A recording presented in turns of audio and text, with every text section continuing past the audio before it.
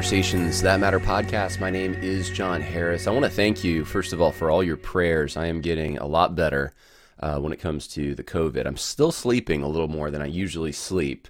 My body's, I guess, still fighting it to some extent. The fever's long gone. It's just that after effect. You can maybe even hear it in my voice that it's fading. It's getting better every day, but it is a slower recovery than I thought it would be. But again, feeling much better. It's a beautiful day here where I am. For those down south, you're gonna laugh a little. It's supposed to be hit like 50 degrees or the lower 50s tomorrow, and today I think it's in the upper 40s. And for us, man, that is like put your t-shirt on, go outside, have some fun. Spring is here, right? And I know for some of you, that would be the time to put the parka on, but not for us. When we are used to temperatures in the teens and 20s, that's pretty nice when it gets up into the 40s. So the ice is melting, the sun is shining, can't complain at all, and so I wanted to do a quick episode here. I don't want to take too much time because I got a lot to get to today, but I saw some comments, and I wanted to respond to some of them because I think we have to go down maybe a trip down memory lane. Is that all right? Can we go down a little bit of a trip down memory lane? Sometimes I have to remind myself there's a lot of people who listen to this podcast who haven't been with me for the last even year or 2 years or 3 years. And so I want to review a couple things that I think would help clarify the last podcast I put out. I'm definitely getting some pushback for that last podcast. And I wonder whether or not some of that is because of just kind of hopping into this whole issue of social justice at different points in time. Some people started realizing what was happening later than others, and some of you started listening to my podcast at different times. And so I wanted to do a short podcast, which I did, but it might have been helpful if I gave you a little bit more context. So I'm going to do that a little bit here. I want to talk about Paul Tripp. And I've had to read a lot of Paul Tripp books for seminary, which is ironic to me because Paul Tripp's, his writing style, his level, I should say, is very, it's junior high probably. It's very simple writing style, which is fine. But I happen to have, both at Masters and at Southeastern, a lot of people who really like Paul Tripp. So, and this is going back years, right? This is going back 2011, I guess, is when I did a semester at Masters. So I've read a lot of Paul Tripp, and so I've never been a huge fan of Paul Tripp. I've never had a huge problem either with Paul Tripp until about 2018, and that's when I started noticing things that were just like red alert, like what is going on with Paul Tripp, and most of his ministry would be characterized, I think, or at least most people would know him by his counseling material. He does a lot of counseling seminars and puts out books on counseling and also on just a lot of spiritual disciplines, those kinds of things. And so we wouldn't associate Paul Tripp with anything really political. But then in 2018, he wrote an article, and I don't know whether this was the first time he had done this, but it was April 5th, 2018. He wrote an article that just was really, it was awful, to put it mildly. So I'm going to read for you some of this, and we're going to go through this. I'm going to just hit the high points. I know there's a lot more, but there's this article. There's another transcript I'm going to read part of for you that was in 2020 that he put out. And then I want to read for you a section from his latest book that, and this is the book in question, right? The book Steve Lawson endorsed that I'm getting pushback for a little bit for even mentioning. So I'm going to talk about that a little. But let's start here in 2018. The title of this article is My Confession Toward a More Balanced Gospel. And it's still on his website. And yes, he has been corrected numerous times by numerous people. In fact, for those who might remember the Shepherd's Conference Q&A, where Al Mohler and Lincoln Duncan and Mark Dever were kind of all acting a little weird, Phil Johnson was asking questions, and he mentions in that Q&A someone who said he didn't understand the gospel until very recently. And I think anyone who read this article knew who he was talking about. And so The whole theme of this article, remember, it's about having a more balanced gospel. And it's pretty short. He says, I'm writing today on the day following the 50th anniversary of the assassination of MLK because I have a humbling confession to make. For all my passion for the gospel of Jesus Christ, which has been accurate and faithful to the best of my ability, the gospel that I have held so dear has been, in reality, a truncated and incomplete gospel. Now stop right there.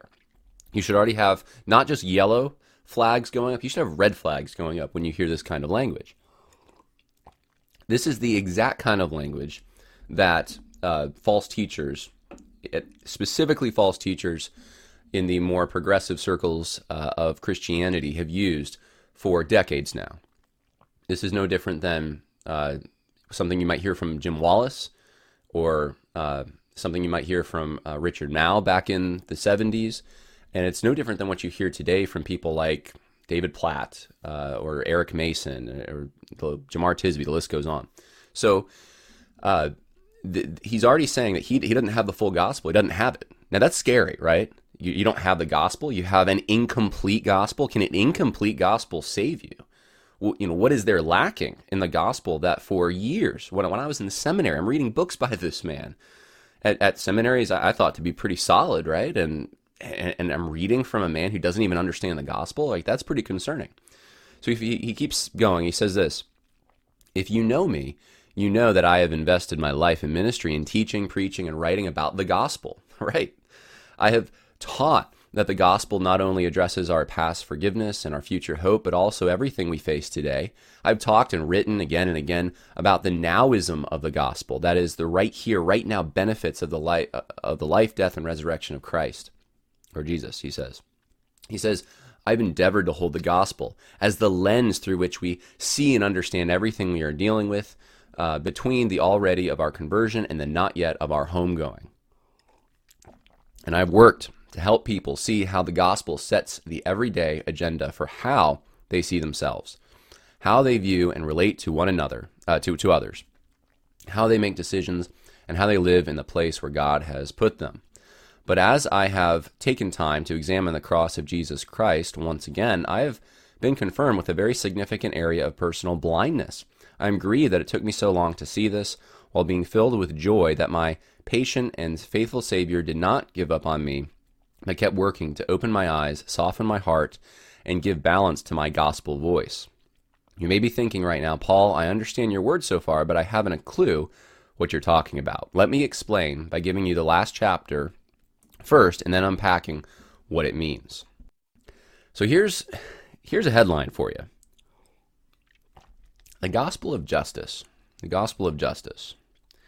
It should already be a concern in your mind. If you understand what the gospel is, you understand what justice is and how it ties into the gospel.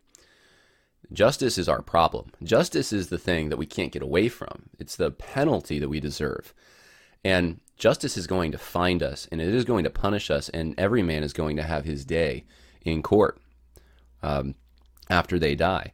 And justice is not our friend. It's not good news, right? The gospel is good news. Justice is not good news. Justice is bad news for us because we're sinners. And yet the good news is that Jesus paid our penalty, that he took the justice we deserved, right? This is really basic stuff. So to say the gospel of God's justice, the good news of justice, that makes no sense. What do you mean by that? He says this: by God's grace, I've become deeply persuaded that we cannot celebrate the gospel of God's grace without being a committed ambassador of the gospel of his justice as well. Okay, this is where you're splitting the gospel up. There's two gospels now. You have the gospel of God's grace, and now you have the gospel of his justice. And this is so classic. This is what Tom Skinner did at Urbana 70, that Tim Keller listened to over and over, and it changed his view of things.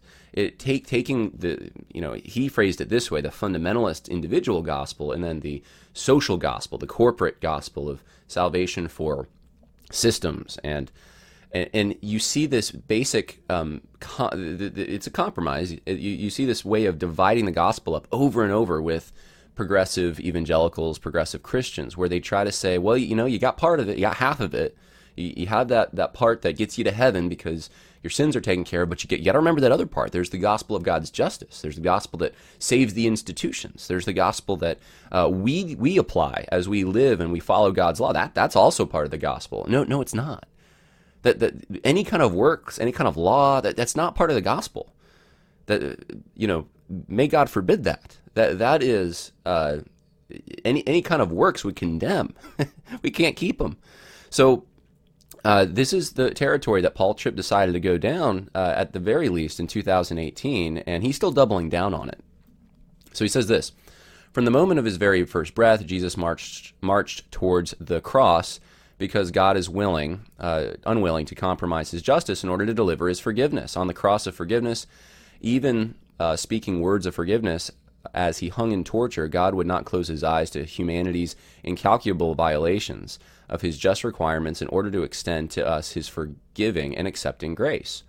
Jesus never said to the Father, I have lived with these people. They mean well, but they just don't understand who you are, who they are, and what life is all about. Why don't we just close our eyes to all of their rebellion, selfishness, pride, idolatry, and inhumanity, act like everything is okay, and welcome them into our family?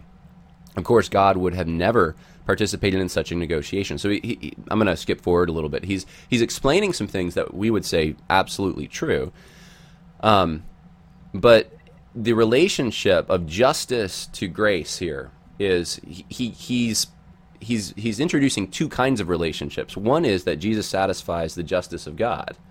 That's one. The other one is that there's some kind of gospel, there's some kind of good news with justice, and he's failed to somehow to forward that message or do enough to promote justice. So there's two relationships here, and they're at odds with one another. So very true that there's a connection of justice and gospel, but that connection is not go be a social justice warrior, right? So he says, let's see here. We cannot be comfortable with exegeting his mercy for all people without being an advocate for his justice for all people. And so what is that? What does this mean, right? If you mean give the bad news first, that there's justice and you're condemned, and then give the good news, then right on. That's not what he's talking about though. He says in the next section, which is titled Balancing the Gospel, by God's patient grace, I am now convinced that I cannot be a voice for one without being a voice for the other. Sadly, I have preached the grace and been silent in the face of injustice. The cross forbids me to close my eyes to any form of injustice, whether personal, corporate, governmental, ecclesiastical, or systemic. There should be no community that is more present, active, and vocal advocate for justice than the community that preaches the gospel. But how can we advocate for those with whom we have no functional relationship? How can we stand together when we have let skin color, subculture, or leadership and worship styles separate us? How can we stand for justice when we have let prejudice separate us? How can we understand the travail of others who we are never with, never see, and never hear? How can we stand for justice when, because of prejudice, there are those we will minister to, but whose leadership we wouldn't serve under? I'm going to just skip through this. He's calling people in the church racist. That's what he's saying. He's saying that they're racist, and that's preventing them from preaching part of the gospel, apparently. Let's see here. I'm going to just... Forgiveness without God's holy justice makes no sense and is therefore cheap, unbiblical forgiveness. He talks about being part of Epiphany Fellowship, and he talks about it, Dr. Eric Mason, the author of Woke Church, how he sat under that ministry, and he's blessed by it. He's grateful for it.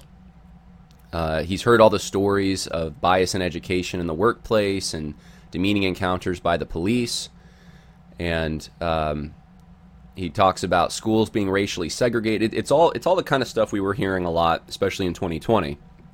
He talks about all this stuff, and the way he frames it is these are all problems that are addressed by this gospel of justice. And Christians are failing to somehow carry out this gospel of justice. I have news for you. The gospel is what Christ has done. It's his work. It's not our work. Yeah, in response to the gospel, in obedience to Christ, we carry out his law. We obey him. But that's not the gospel. Don't confuse those two.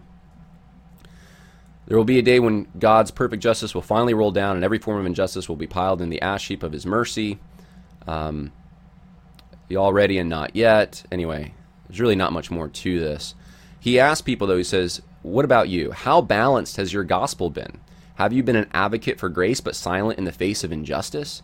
Have you been uncomfortable with the segregation of the Christian community or with the subtle personal prejudice? Where is God calling you to confession, repentance, and brand new ways of living? Now, you see the language here, ways of living. Yeah, we're going to live in obedience, but is that you have an unbalanced gospel? We don't have the gospel unless we're doing A, B, and C to promote some kind of social justice.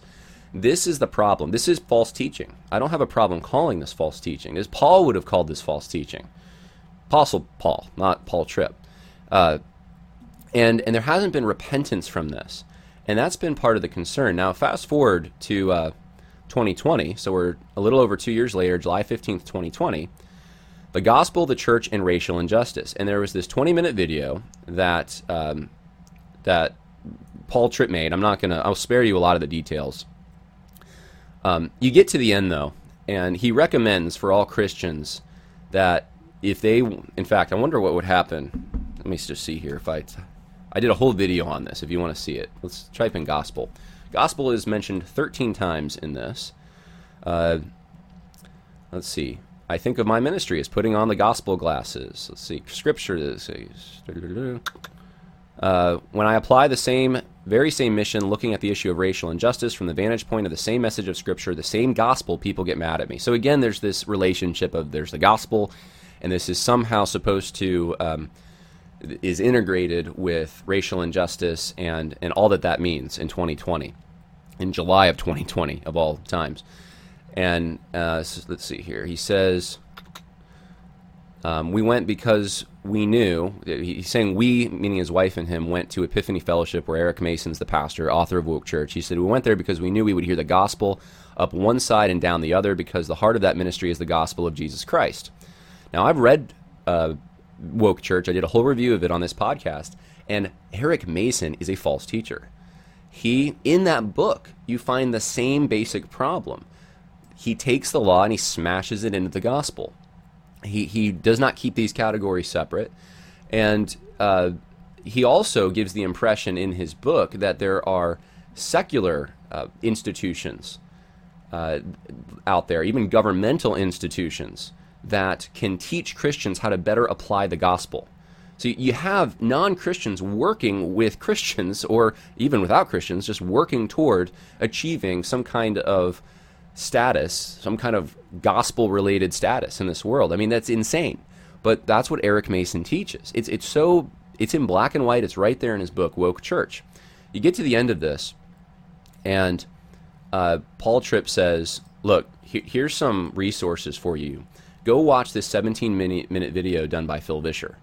In the book, Christianity and Social Justice, Religions and Conflict, I take pages to respond to that 17-minute video by Phil Vischer because it's nonsense.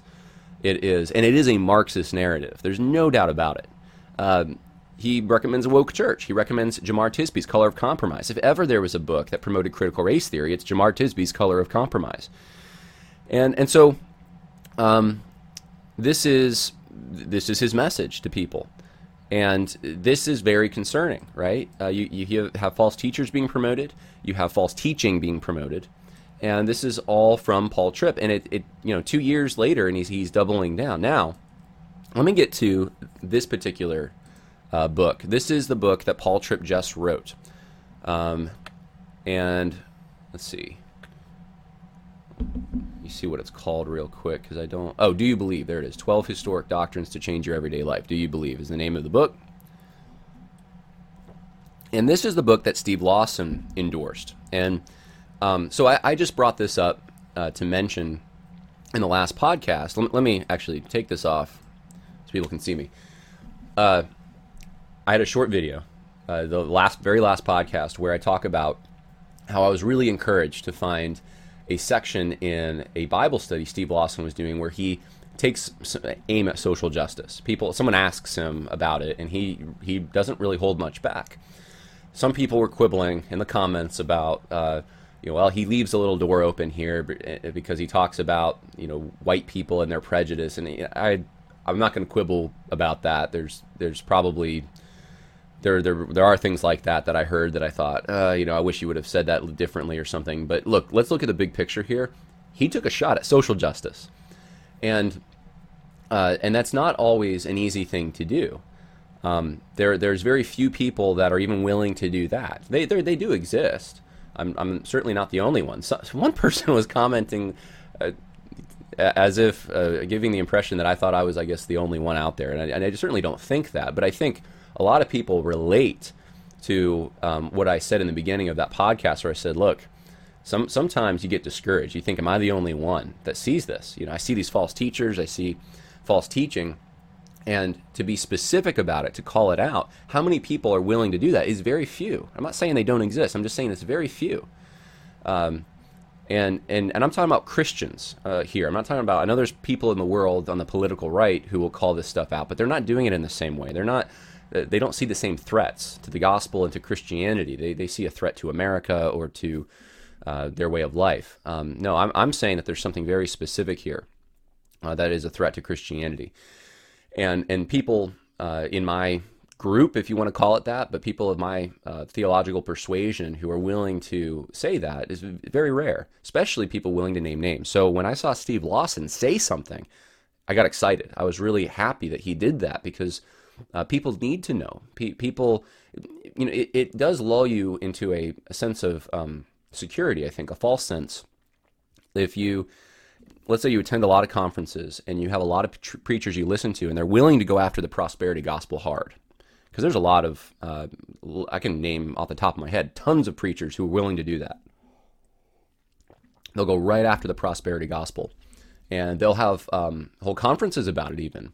And they'll call out the names of these people. They have no problem saying Benny Hinn. They did no problem calling out Joel Osteen. They have no problem, even some of them have called out those who would give cover. I remember at Strange Fire Conference, John MacArthur on the whole panel was calling out John Piper. I mean, there's a lot of aggression and a lot of there's a huge spotlight on the prosperity gospel issue. And imagine you're someone who you go to these conferences, you understand that, but no one in that group. This is hypothetical, okay? This is hypothetical.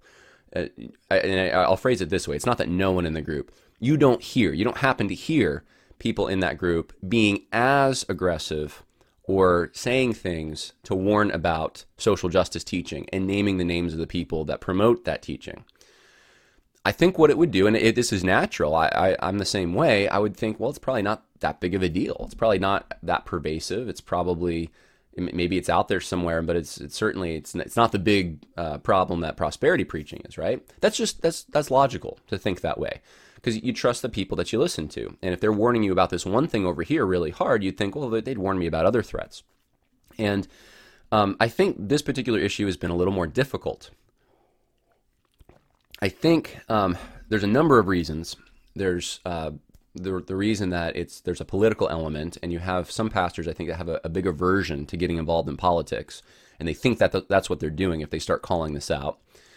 I think you also have a lot of relationships, a lot of people who were fellow Reformed brothers who you did conferences with, you endorsed their books, you had relationships with, and now they're going off the deep end, and there's a reluctancy to want to call out people you have a good relationship with. There was always more of a separation between the Reform guys and the more prosperity-minded preachers, right? So there's not really relationship strains quite as much. With some people there are, but with many, there's just that risk isn't there as much. There's a huge risk though with this, because these are people that would say, "Hey, I can sign the same statement of faith. I was part of your conferences. We believe the same gospel," that kind of thing. So I think relationships is part of it, and then there's this. And this is related to relationships. There's also, I think, the politics and I'm not talking about national politics. I'm talking about the politics that go on in the elite circles of evangelicalism. And believe me, there are politics there. A lot of them. I know. I remember the first dose I got of that years ago.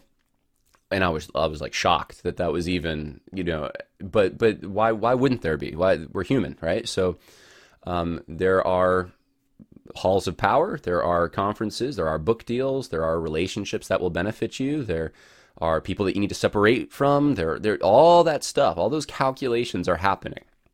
And so I think the dust still hasn't settled with this issue of social justice quite. And so it could be a risk. It'd be dangerous to call someone out too. So all these factors, and there may be more, I think make this issue different. And now it's not any less important. It's damning. This is a false gospel, every bit as false as the prosperity gospel. In fact, it's more of a threat in some ways, just because it's not as obvious to many. There's not as many people warning about it, but it is every bit as false. And it's also got a political motivation behind it, which means it's going to be well funded. It's going to have implications beyond just the church, but in the political realm as well, which means I don't think it's going away anytime soon. This isn't like the emergent church movement. This is something, I mean, if you can get evangelicals to vote Democrat or not vote Republican or something, I mean, there's a lot of interested parties that would love to see that happen. So I'm not accusing anyone in particular of anything in particular. I'm just giving you very 30,000 foot broad observations that I've made over the years now of why this is a harder issue for some than others, and so you have someone like Paul Tripp, who's been like I said, at both Masters and at Southeastern, right? A lot of Paul Tripp stuff being recommended to me and assigned even in class. I mean, he's someone that's part of that group, good theology, in the minds of many. And when he does things like this, what I just showed you, it's how can that be Paul Tripp, right? How can he be the one? I mean, he said so many good things. And that's the case. I mean, that's always been the case with false teachers. And Paul, I mean, how many times does Paul write about this kind of thing? So it shouldn't surprise us, but then it does. It does. And so I wanted to look at this last book that Steve Lawson endorsed. And the only reason I brought it up is to say, all right, Steve Lawson said such good things in that clip against social justice. And I want to encourage Steve Lawson. It's like, look, be clear. We need people to be really crystal clear, unafraid, name names. When you endorse a book by Paul Tripp, it creates confusion. I'm not saying it's a sin. I'm not saying it's wrong in every sense, but I'm saying it creates confusion. That's the issue. That's the issue even Paul confronted Peter about. It was like, you're not being clear when it comes to the gospel. Peter had the gospel, but he was giving cover for false teachers. And that's what I'm trying to say about people like Steve Lawson here, in a sense, it's similar at least, is, we have to be so careful who we endorse, because people aren't always paying attention. If they hear you go naming the names of prosperity teachers, and then you're willing to put your name behind a book by Paul Tripp, then it gives the impression to people that, hey, he's safe, and he's not. That's the issue. I had a bunch of people pushing back on me, like, well, do you know what's in that book? Maybe it's a fine book. It could be, right? But that's not the issue. The issue is you have someone who's regularly, at least regular enough, promoting false teaching here. Now, I did want to show you something from the book. So this is a section where Paul Tripp kind of doubles down again, and this is the very book that Steve Lawson endorsed. Do you believe? This is, let's see where I want to start here. This is what he says.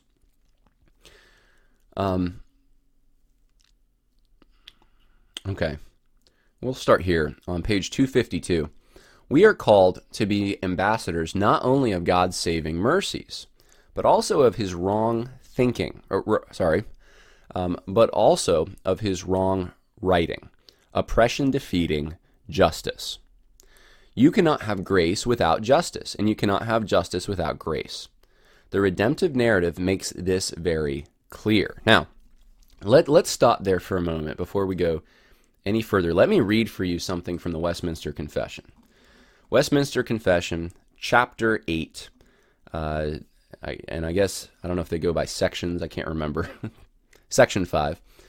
The Lord Jesus, by his perfect obedience and sacrifice of himself, which he through the eternal Spirit once offered up unto God, has fully satisfied the justice of his Father, and purchased not only reconciliation, but an everlasting inheritance in the kingdom of heaven for those whom the Father has given unto him. That's good news. Does that sound like good news to you? Yeah, that's the gospel. Jesus has saved for himself a people that were under the justice of God, and he satisfied that justice. That's the relationship between justice and grace. Jesus, out of the grace of God, has satisfied the justice of God, okay? Now, let's keep going with this section in the book by Paul Tripp here. So he says, you cannot have grace without justice. You cannot have justice without grace. The redemptive narrative make this very clear. Okay, I agree. If what you mean is what we just read from the Westminster. Yet many believers don't seem to understand this. Okay, really? Wait, hold on. What believers don't understand this? We might be committed to being representatives of God's saving mercies, but we don't seem to have the same enthusiasm to carry his heart for justice wherever injustice is found. Whoa. This is a different relationship, right? Do you see how this works? It's right there in the middle of this one paragraph, and it's the same thing Paul Tripp has said since 2018. He makes a connection. There's grace, there's the gospel, and then there's justice. And they're connected, and we all say amen. And then I think it's hard to recognize he changes the relationship. And it's, well, you need to go do some works. You need to go do some justice out there. So wait a minute, hold on. The justice we're talking about in relationship to the gospel is the justice we're all under automatically. It's not about doing something. It's the malady people have. It's the sickness they have that they're under the wrath of God. His justice is going to be poured out, and we need to give them the cure. Look what Jesus did, right? Look at the grace. Flee to him. You have cancer, right? That's the justice. And here's the chemo. That's the relationship. But instead, he makes it now about doing something in the here and now temporal world to forward some kind of political or social or something like that, charitable endeavor. And so we're going to go out and we're going to do justice for people. We're going to do nice things for them. We're going to help them in their plight because they clearly have some injustice against them. And we're not talking about the justice that God is going to give to people that they deserve. We're talking about something that they didn't deserve. We're talking about they're experiencing injustice in this world, and it's our job to go roll it back because it's wrong, and God doesn't want that. And somehow this is related to the gospel. Do you see that? Do you see the switch he does? So here's what he says in the next paragraph. Again, this is the book, Do You Believe? 12 Historic Doctrines to Change Your Everyday Life. Came out end of last year, okay? This is recent. This isn't old, recent book. This is the book many endorse, including Steve Lawson. And this came out months after the video I showed you in the last podcast where Steve Lawson is railing against social justice, okay? It's in this book. Paul Tripp says, let me share my own experience. For many years, my personal mission statement has been connecting and transforming power of Jesus Christ everyday life. My goal in my writing and teaching ministry is to look at everything through the lens of the Genesis to Revelation gospel narrative. When I do that with topics like sex, money, parenting, midlife, marriage, communication, counseling, leadership, and more, people respond with gratitude. But when I do the very same thing with the issue of racial injustice, people get mad at me. I've been called a socialist and a Marxist. I have been accused of forsaking the gospel. One person responded with, goodbye, Paul Tripp. Often when I speak to the issue of racial injustice, I get what I call a what about response. People will say, what about abortion? What about sex trafficking? What about rioting? Of course, all of these things are sin in the eyes of God, and the people of God should speak and act against them all. But this what about reaction seems to be a defense mechanism to somehow weaken or negate the justice concern. If I posted a short video on the horrors of adultery, I don't think I would have people responding with what about stealing or what about bearing false witness. Now, he's referencing the video I showed you a transcript from earlier from 2020. What is it about the issue of racial injustice that draws out such defensive and often angry responses? If God is generous in both grace and justice, shouldn't we also be also? And he says this, listen to this. He says, it does make me wonder if we have fallen into the same error as the Pharisees. Okay, so the people that are criticizing Paul Tripp, I mean, they're Pharisees apparently, because he quotes Matthew 23, where Christ says, woe to you, scribes and Pharisees, hypocrites, for you tithe mint and dill and cumin, and have neglected the weightier matters of the law, justice and mercy and faithfulness. These you ought to have done without neglecting the others. And so he says, it is not some social justice warrior who calls justice, mercy, and faithfulness weightier matters of the law. No, it's our Savior King who makes this value judgment. All right, let's stop here for a minute. Let's just think about everything that I just read. He starts off with a hook. There's the relationship between justice and the gospel. And you say, yeah, amen, absolutely. We're under justice. Christ comes and he gives us grace. And so we're not under that justice anymore. Jesus has taken it. He satisfied that justice. Praise God. But then Paul Tripp does a switcheroo. He changes things up. And instead of it being the justice we're all under because we're guilty, because we've sinned before God, it becomes, no, there's justice, there's physical justice that people are under in this world. And part of the gospel somehow is us, it's going and helping them and forwarding justice. And not only that, it's this kind of, and he doesn't mention BLM, but the things he's referencing when he talks about racial justice, I mean, are the things that I showed you earlier. It's the BLM narrative. He's saying that, you know, if you're going to truly be like what he says, look at everything through the lens of the Genesis to Revelation gospel, then you have to go and you have to adopt this narrative. That there's systemic injustice in policing, all the rest of it, education, and then you got to go do something to stop that. And that's part of the Christian message. That's part of the gospel somehow. And so he said, I can mention all these other social maladies and no one cares, but as soon as I mention racial injustice, everyone's up in arms, and as if everyone else is the hypocrite. There's some problem with them, that they're Pharisees. And I would like to suggest to you, he has no clue. Either that, or he does know, and he's just trying to, I don't know, get the pressure off him. But I'm just going to assume ignorance here. That's the giving the benefit of the doubt here. He just has no clue the critiques that have been leveled against his position. The critique is not, hey, we're all for racial injustice, and you know we just want you to talk about all these other things, but we don't want you to talk about that. No, that's not. I think he'd prefer that, but that's not what people are saying. At least in my knowledge. Maybe there's some people saying it I'm not aware of, but the prominent voices, the people on the internet who have said things, myself included, our critique has been, you're not drawing a faithful line between law and gospel, number one. That's the biggest issue. And then number two, you're requiring people to buy into a false narrative. It's just not true. Is there racism that exists? In other words, are there people who hate other people because of the race that they're part of? And is there some kind of a pride and a partiality that exists? Yeah, there always will be. Is this something that is systemic and fundamental to what America is, and part of the police and education system, and all the disparities that exist somehow are caused by some kind of racial hatred or something? No, that's just not true. And I, that's why I took time in my book to respond to Phil Vischer's ridiculous 17-minute video on this. There's certainly things from the past you can look at and say that there was racially motivated hatred that went on. There were laws, perhaps that were passed to separate peoples and things like this. But when you're talking about today, systemic racism in all these things that exist out there, that Christians have a responsibility, like Eric Mason does at Woke Church, to go out and rectify. You're leaving any kind of biblical ethic. You're adopting a Marxist ethic.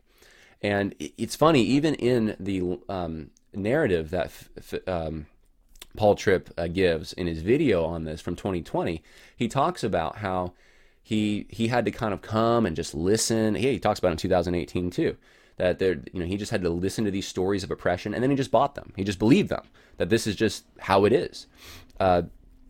And so the standpoint theory also pops out, that postmodern thinking. This stuff, this junk, is directly contrary to what Christians have historically believed. There's no barrier that's in front of us. There's no, like, we can't have a full understanding unless we get the minority perspective, and then we can apply God's word to the situation or something like that. We need this extra perspective we're not capable of having, or we must buy into this narrative of systemic injustice in order to be able to apply the gospel of all things to these areas. That's foreign to Christian thinking on this. Christian thinking is we have ethics. They're found in the pages of Scripture. There's no barrier there. We can all understand it. It's the approved workman, so we work at it, who rightly divides the word of truth. We understand them and we apply them to the situations around us. We don't get our ethics from the Marxists. We don't just assume that what they're saying is accurate. And so those would be the critiques that have been leveled. You're adopting a Marxist narrative, a postmodern narrative, and you're also corrupting the gospel in the process. It's not, we just don't like you talking about racial injustice, right? No, who says that? I haven't heard anyone say that. So this is just some of what's in this book. Do you believe 12 historic doctrines to change your everyday life? And so when you have someone like a Steve Lawson who has said some really good things, I wasn't aware of it, but I just saw recently some really good things against social justice, but then he endorses something like this, and very recently says this is an important book. Paul Tripp puts his finger on the live nerve in the body of Christ. He addresses the dangerous disconnect that often exists between sound doctrine and sound living. I mean, look, that's what he's talking about with pursuing racial or anti-racism. That's what he's talking about. And Steve Lawson is, I don't know, I can't put words in his mouth, but he's saying that that's the benefit of this book. Paul Tripp is going to tell you about this dangerous disconnect that exists between sound doctrine and sound living. Tripp sounds the needed warning that knowing truth is never an end of itself, but only a means to a far greater end. He reminds us that the goal of biblical instruction must be personal transformation. Here is made the inseparable connection between biblical indicatives and practical imperatives. What God has joined together, let no man separate. Okay, so it's an endorsement, and I mean, there's other people who endorse this too. There's a bunch of people. I'm not totally surprised about a lot of them, but like Brett McCracken, editor, Gospel Coalition, right? I'd expect that. I'd expect Dane Ortland.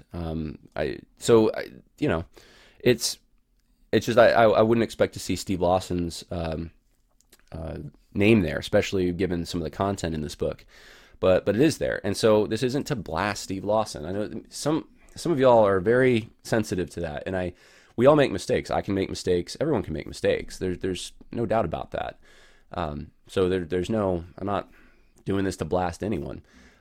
All I was trying to say in the last video, and all I'm saying in this video, is we have to be very careful who we put our name. And I mean, this is public, right? This isn't just an offhanded remark. This is a public, well thought through endorsement of a book, and we want to be very clear with. And if we're wrong, if there's something we miss, then we accept correction. We move on. We vocalize it publicly, just as publicly as we endorse something. We say, I can't necessarily endorse that.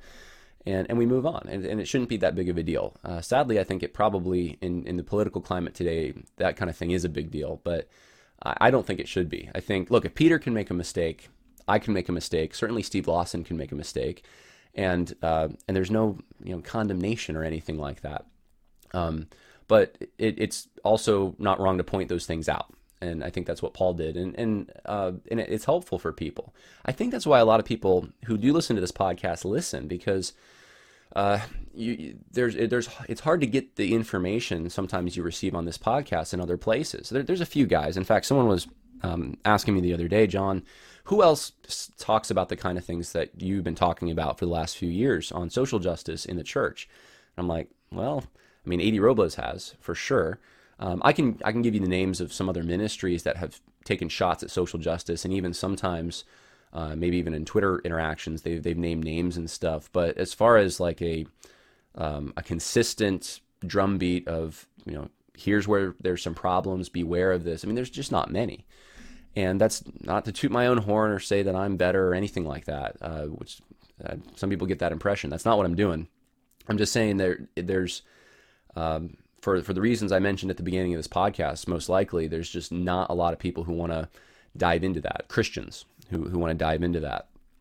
And it's a lot more comfortable to take shots at abstractions. If you're going to say something, you can say, yeah, social justice, greatest threat to the gospel, terrible, horrible thing.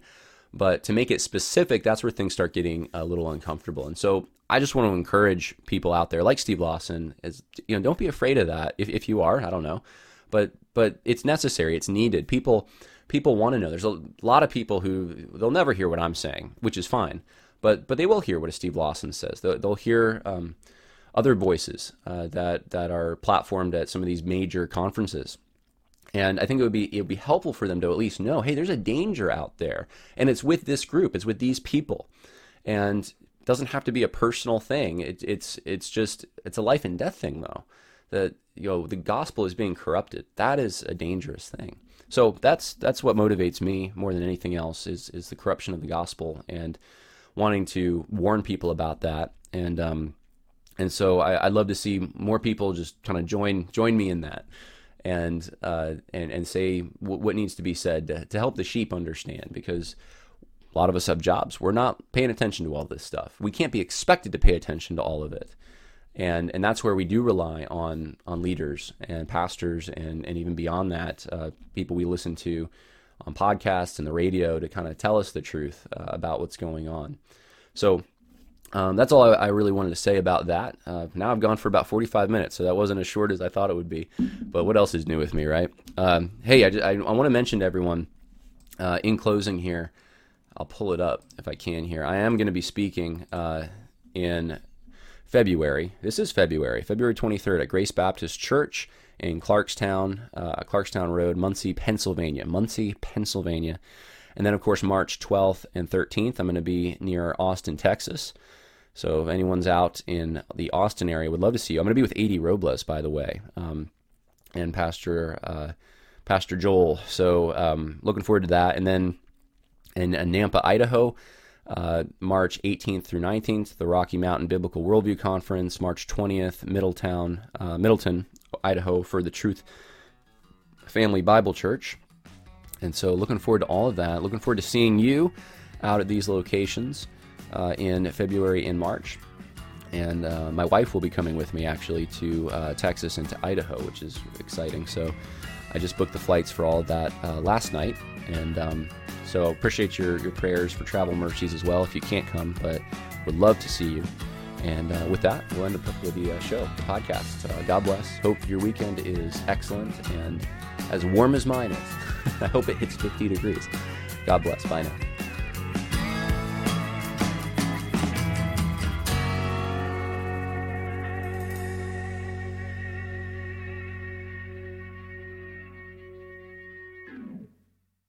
Save big money on your outdoor project now at Menards. We have everything you need to keep your outdoor power equipment running smooth, so you can keep that lawn in tip-top shape or enjoy some time on your boat. Right now, all FVP, lawn and garden, and marine batteries are on sale through May 5th. Check out our entire selection of FVP batteries today and view our weekly flyer on Menards.com for more great deals. Save big money at Menards.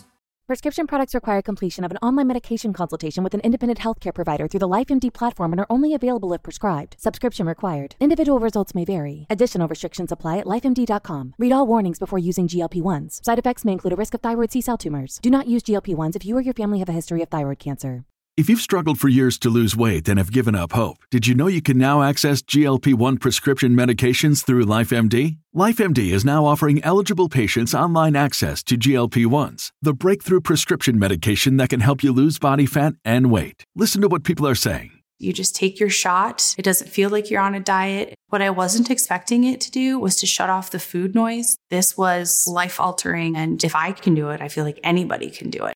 And here's the best part. Your insurance may cover 100% of the cost of your medication. So go to TryLifeMD.com to have your eligibility checked right now. Get started today at TryLifeMD.com. That's TryLifeMD.com.